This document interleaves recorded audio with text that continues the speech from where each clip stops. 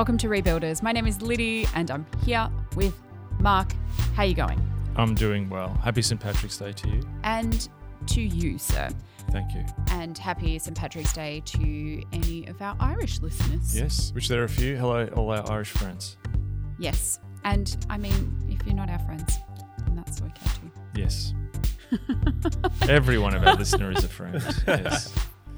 Friends of Rebuilders. Yes, friends of Rebuilders. We did also just eat some donuts from a great shop called Shortstop. And some of those donuts were green. So that's our little tip of the hat. Yes. I was about to do that in an Irish accent and then avoided for obvious reasons. That's good. Because I wasn't going to do it well. So it's St. Patrick's Day. You actually mentioned St. Pat in like a little message you recorded at home a year ago today. Yes. Right as we went into intense pandemic zone across the world. Which feels like 3 years ago, seriously. And it's interesting, when you think about the emotions at that time, how everything was shutting down, we were sort of entering into this period. And I think at the time, people started, a lot of people started listening to Rebuilders because how on earth do I lead through this? Yeah. And I think the question we're almost asking now is, if we're sort of in the third quarter of the pandemic, and I know that's different places in the world, there's vaccination programs or ability to control it, but you sort of had that sense of a lot of people around the world are emerging back into in-person services. Some have been going for a while. But how do you sort of reestablish, how do you reconfigure your church? How do you lead at this process in this time? And I guess we've sort of come up with a few pointers of how to think about that well. Yeah. So, I mean, it's abundantly clear at this point that we're not returning to normal. We're not going back to how things were per se. So there is the great question of how do we move into this new era and do it well and lead well. Yes. But it's important to understand this particular time, and you're calling it a grey zone. Yes, yes. So I have a few points to think about this time, and the first one is this is a grey zone. Yeah.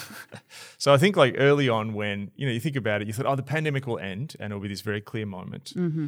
And, but what it's looking like is it's going to be really hard to know when this is over. Yeah. And, it's going to be over at different parts of the world and that, and I remember when this first happened, there was a bit of a meme going around online. I know there was a Chris Farley clip from the David Letterman show where Chris Farley just arrives and is just going absolutely crazy, high-fiving everyone. And a bunch of people are putting that up online saying, this is pastors putting this up saying, this is me when the pandemic's over.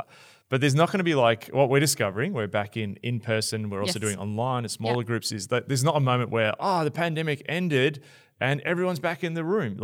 Our congregations have changed. They've changed internally. They've changed in composition. And I think that's true all over the world. So first thing is, to think of this as a grey zone. So understanding grey zone is really key. So if you're going to operate anywhere, you've got to have an orientation of where you are. Yep. That's your compass, that's your map.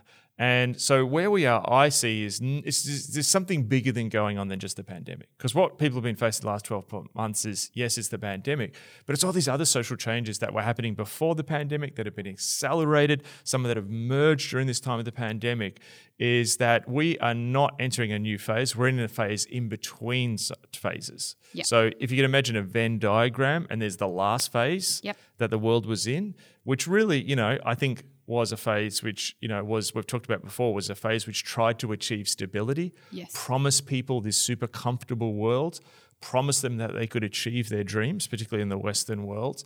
And, that started to wobble over the last sort of 5-6 years. But then the pandemic was the ultimate disruption. Yeah. And then these other disruptions, protest movements around the world, people demanding renewal and change, and sexism, racism, political corruption.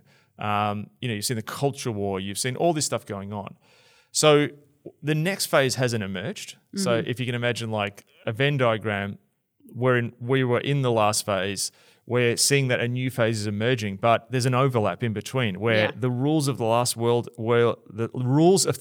phase are still in existence, but new ones are emerging. And it's no one's in control. Yeah. You've got people sort of trying to say, we've returned to normal, but then there's fake news, there's disinformation, there's criticism of institutions. There's arguments over everything from geopolitics all the way down to gender. Like, what is the definitions of the world? And you've seen this reality where leaders are leading not just the pandemic, but this incredibly fractious reality. So the first thing is to understand this is not your normal leading environment. We are now in grey zone, and we need to learn how to lead in grey zone. So basically, we need to learn how to lead in chaos. Yes. Now, the second point is to lead well in grey zone or chaos, you need to reframe this moment for your people. So if we look at chaos and grey zone, that sounds scary, that sounds frightening. And there's an element where, it challenges us. It challenges us because all of a sudden the things that we could put our trust in, that we understand what's going to happen in a period of time, that there are cleared upon agreed things that even now seem up for grabs even in your own church and your own people, even amongst your friends. And I just want to say too, like, I've had a number of leaders who have just written to me and shared and listened to this podcast where they think they did not expect is they understand there might be this faction in their church. There might be this group of people over there who disagree with them. What they didn't expect was actually their friends would disagree with them. Yeah.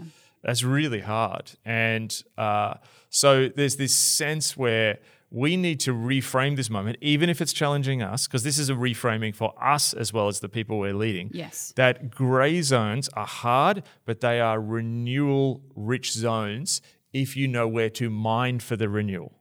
Okay. So there was a guy called St. John Philby. Great name. He was the father of the famous double agent Kim Philby. And Kim Philby was famously got to the second in command of MI6 or MI5 and was a Soviet agent. Anyway, his father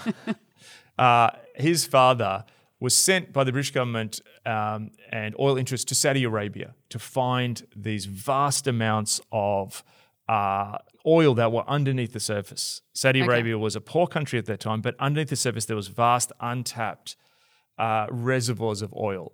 He couldn't see them. He could just see a desert. But he had this intuitive sense that underneath that vast desert, there was vast untapped reservoirs. And I want to say this about this moment. Yeah. You are St. John Philby, standing in a desert, looking at this vast, nothing lives here. It's like 45 degrees. People are going to die out here. But St. John Philby knew that underneath that was vast amounts. And I believe that at this moment, there's vast amounts of renewal and faithfulness. But we just have to have eyes and we need to break the surface to see. But before we get there, there is a potential roadblock before we start digging deep down into the earth for renewal.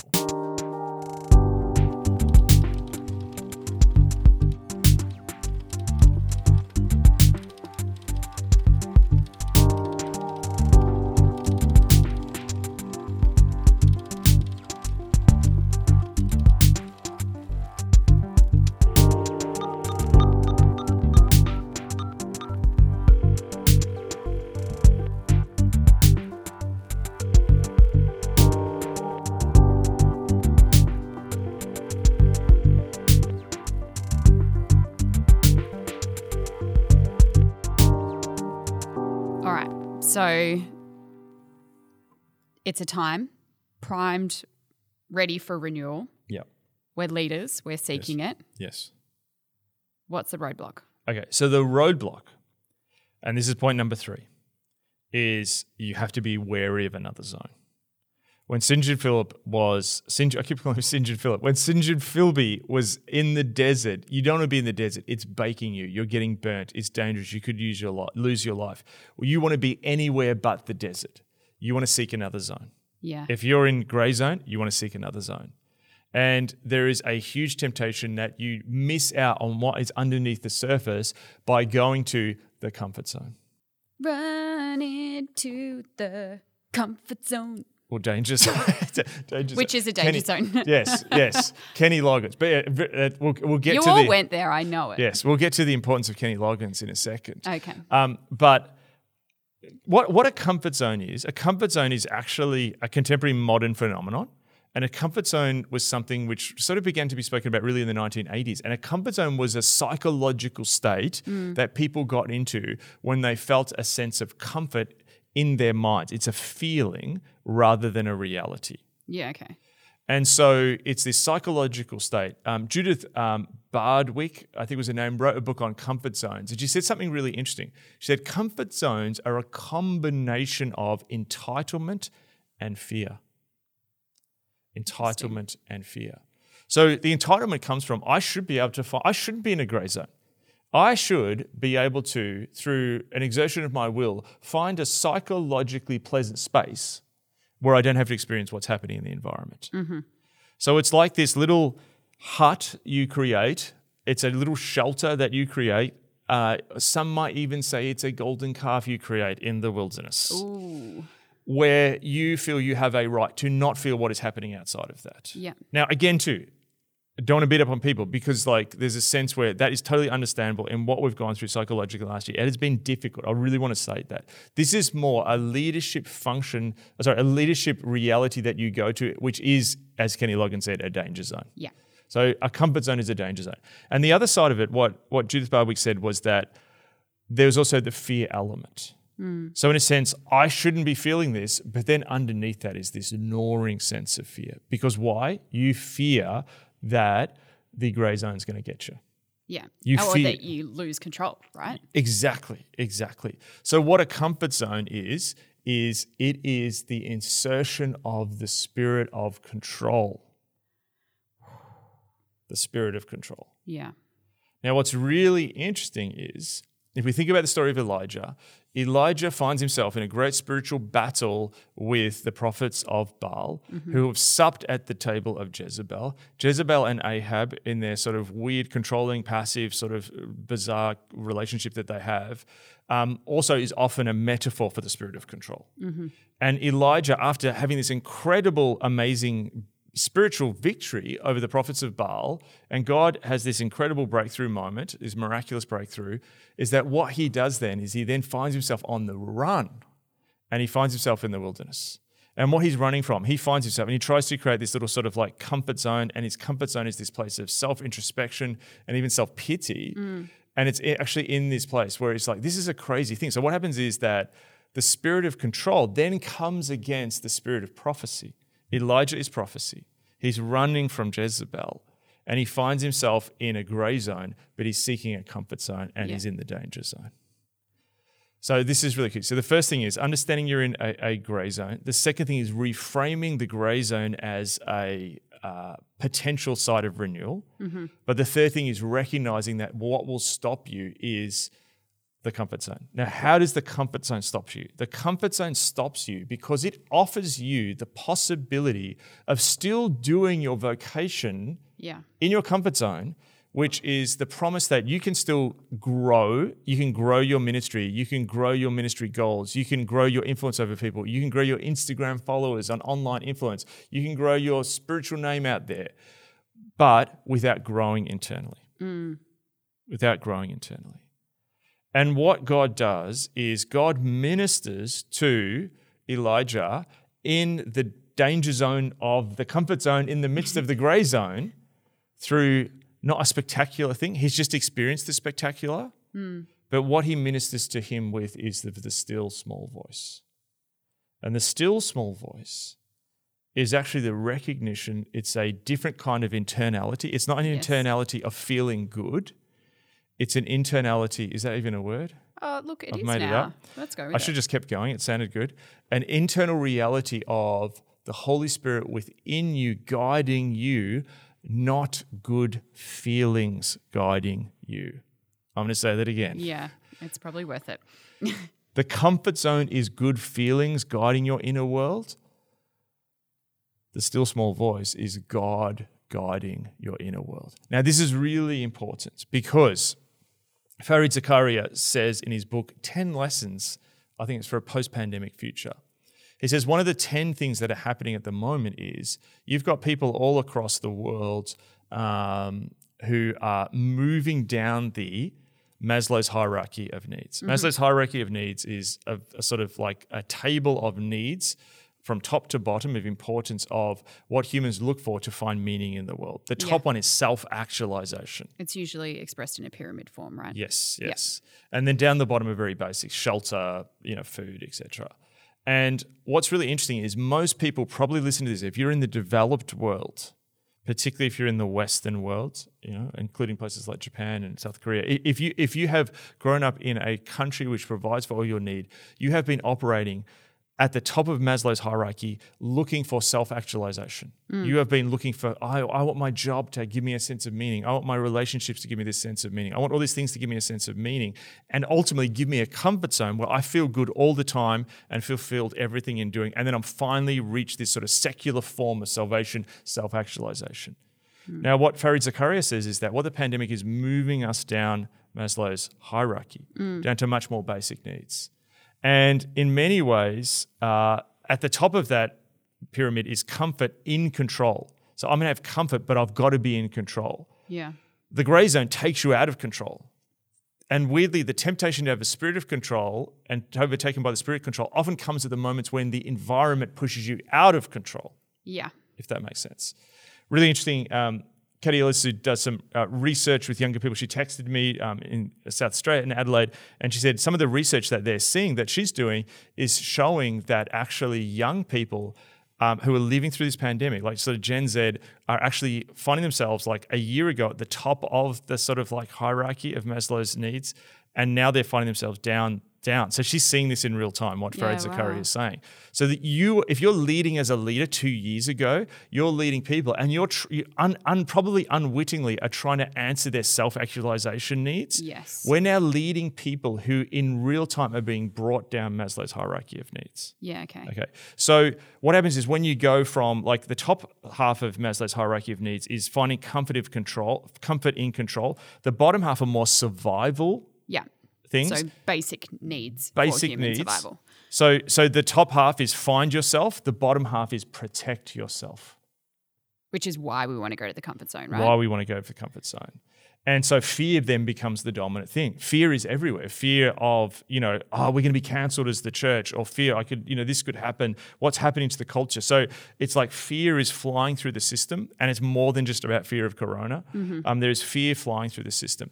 So the fourth thing is that the opposite, what Elijah does, is Elijah, through listening to the small voice, submits and says yes to the way of obedience.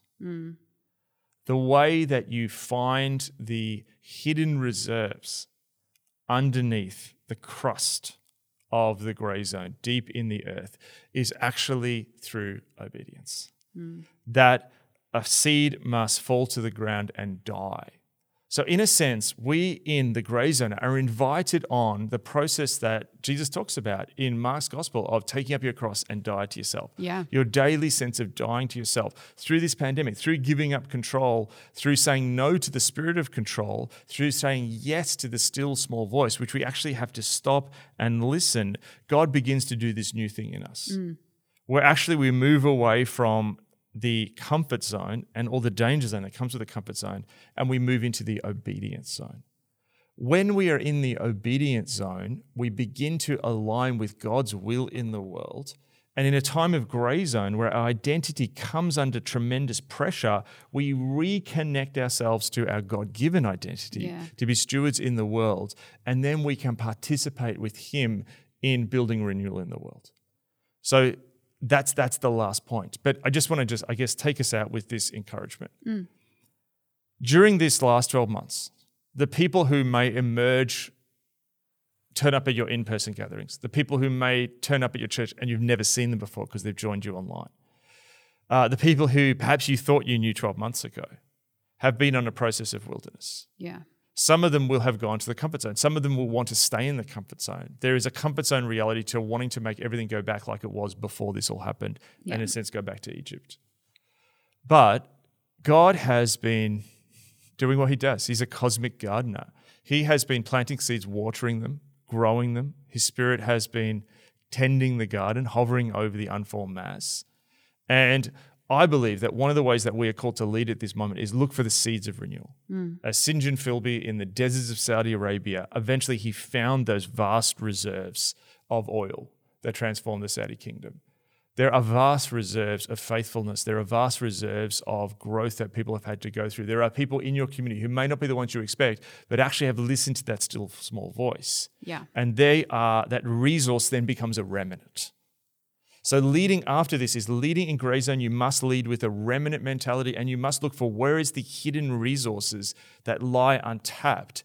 And out of the remnant, out of those resources of seeds that have died and entered into resurrection power, then comes renewal. Then comes renewal. So this is a renewal-rich zone. We have to lead differently, look differently, but there is tremendous, incredible potential in this moment. But we have to listen to the still small voice. Great encouragement.